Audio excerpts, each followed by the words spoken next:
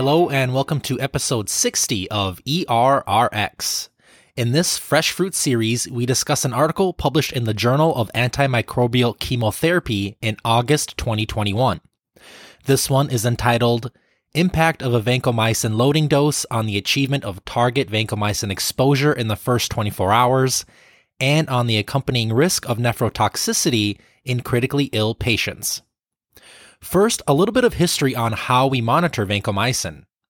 The first monitoring guidelines were published in 2009, and they were just recently updated in 2020.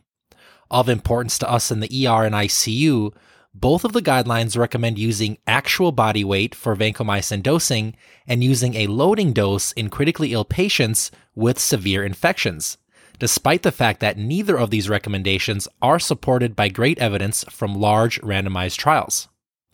They also recommend an AUC over MIC, or an area under the curve over minimum inhibitory concentration, target of 400 to 600 as a predictor of vancomycin activity against MRSA strains with an MIC of less than or equal to 1.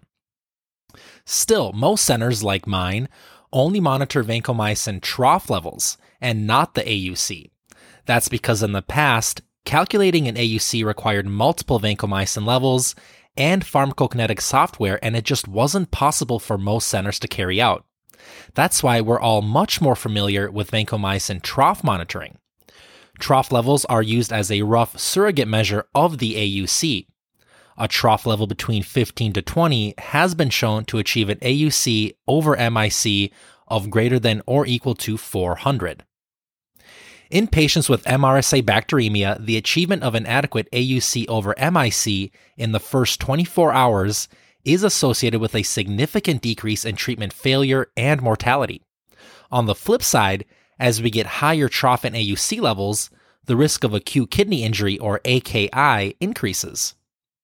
To add to the literature regarding the use of vancomycin loading doses in critically ill adults, the authors of this study wanted to see if using a vancomycin loading dose of 25 mg per kilogram, again based on actual body weight with a max of 2,500 milligrams, improved AUC over MIC target attainment, and if this loading dose increased the risk of AKI or mortality during an ICU stay. This is the largest study on the effect of a loading dose on AUC target attainment that we have. This was a prospective, observational before-after study that looked at two groups of patients.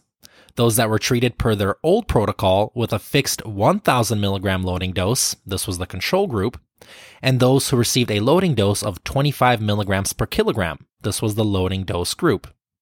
All patients were then continued on 1,000 milligrams every 12 hours, followed by dose adjustments based on vancomycin levels.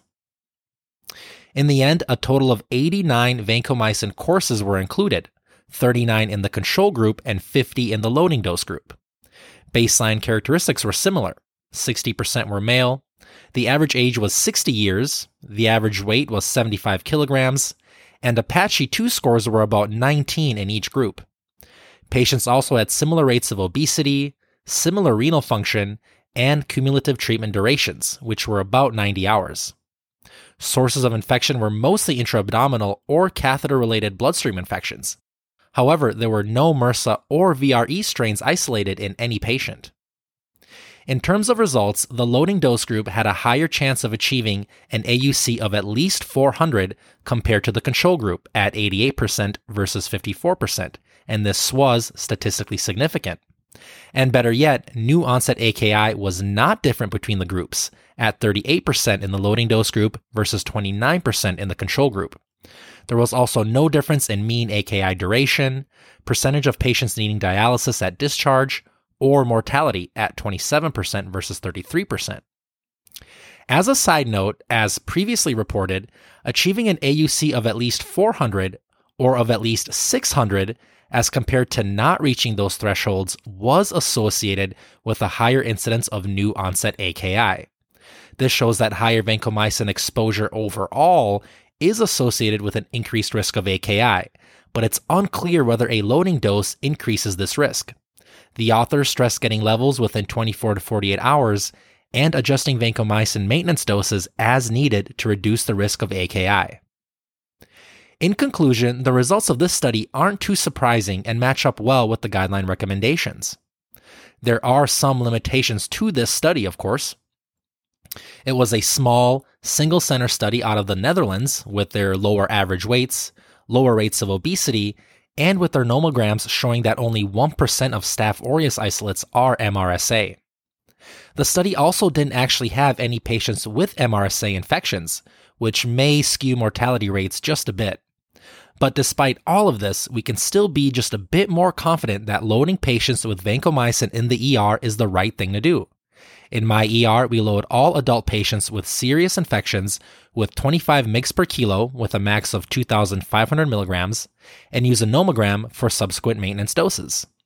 We do still monitor trough levels only at this point in time, despite the new guidelines recommending monitoring AUCs instead of troughs, but we are hoping to implement this change in the future. As always, thank you so much for your time. Are you guys loading your vancomycin? What dose do you use and what do you cap it at? Please reach out to us on errxpodcast.com or on the ERRX Podcast Instagram page. I'd love to hear about your practice and we'll share all answers as they come in.